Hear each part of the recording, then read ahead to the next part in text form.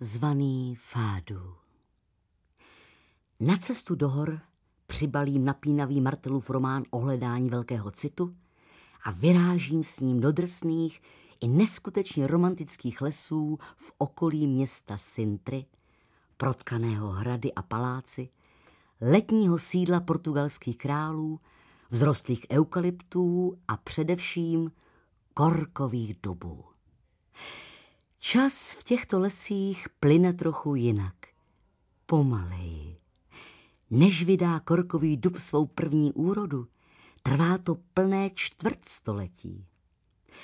Eukalypty sázíme pro sebe, pinie pro své děti a korkové duby pro vnoučata, říkají Portugalci, kteří vědí, že tím zároveň chrání sluncem rozpálenou krajinu, aby se neproměnila v poušť. Korkový dub je strom stále zelený. Jeho kůra je mimořádně silná a sklízí se vždy po 9 letech. Když se korek odstraní, začne na jeho místě růst nová vrstva. Je to strom chráněný, který své plody vydává klidně 150 let. K paláci Pena, který vévodí zdejším vrcholkům a je viditelný ze všech stran, přijíždějí denně ohromení turisté. Ve stejných lesích je však další skvost. Na rozdíl od okázalého paláce je ukryt mezi kameny a stromy. Dostat se k němu je obtížnější, neboť žádná veřejná doprava k němu nevede. Jedná se o klášter ze 16. století Convento dos Capuchos. Legenda říká, že svého času se místokrál ztratil při lovu jelena v horách a usnul pod skálou. Měl se mu zdát sen, který mu vnuknul myšlenku vybudovat na tomto místě klášter. Když se řekne klášter, vybaví se nám úchvatné stavby, jako je například klášter svatého Jeronýma v lisabonském Belému. V tomto případě však hovoříme o unikátních stavbách z kamene, vestavěných doslova do skal. Obrovské žulové balvany, tyčící se staré dubové stromy a přerostlé křoviny, křičící ptáci, lesy pohlcené ranní mlhou a mystické stavby vetknuté či doslova pohřbené dolů na krajiny vytvářejí atmosféru krásy, pokory, tísně i zvláštního štěstí. Strohá kamenná architektura a výzdoba, jejíž estetiku určily hluboké lesy. Stěny a střechy tvoří součást přírodních útesů a chrání je a zdobí je stejně jako dveře, okenice i stropy všudy přítomný korek. Paměť starých stromů a duch 8 mnichů, kteří zde pobývali.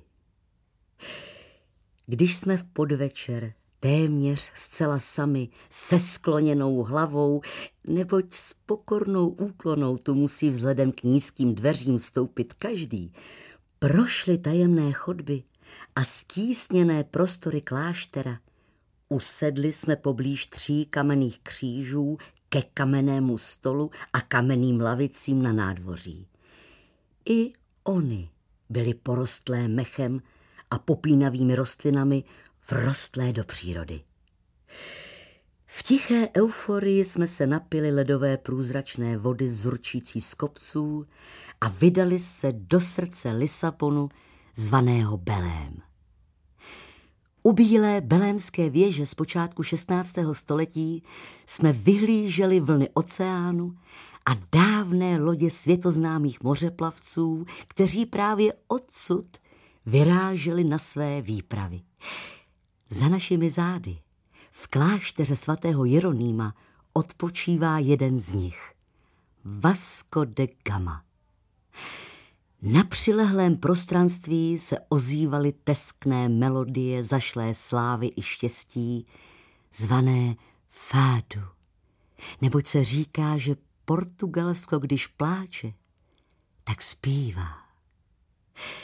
CD zpěvačky Marici si dcera okamžitě koupila.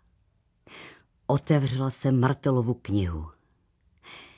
Je velkolepý, hlesl Tomas, když uviděl iberského nosorožce. Jeho posledním útočištěm byly právě portugalské Velehory. Je zajímavé, jak silně toto zvíře přitahuje zdejší představivost. Lidský pokrok znamenal jeho konec. Bylo loveno a štváno do svého vyhnutí a zmizelo jako nějaká absurdní představa, aby začalo být oplakáváno a postrádáno, jakmile bylo nenávratně pryč. Nyní je z něj pouhý námět pro fádu, podivuhodnou formu portugalské melancholie.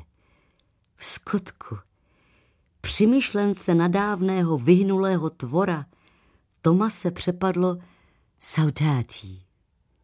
Je, jak se v Portugalsku říká, sladce posmutnělý jako nosorožec.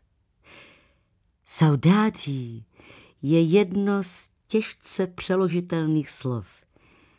Vyjadřuje hluboký emocionální stav touhy po něčem nebo někom, co milujeme.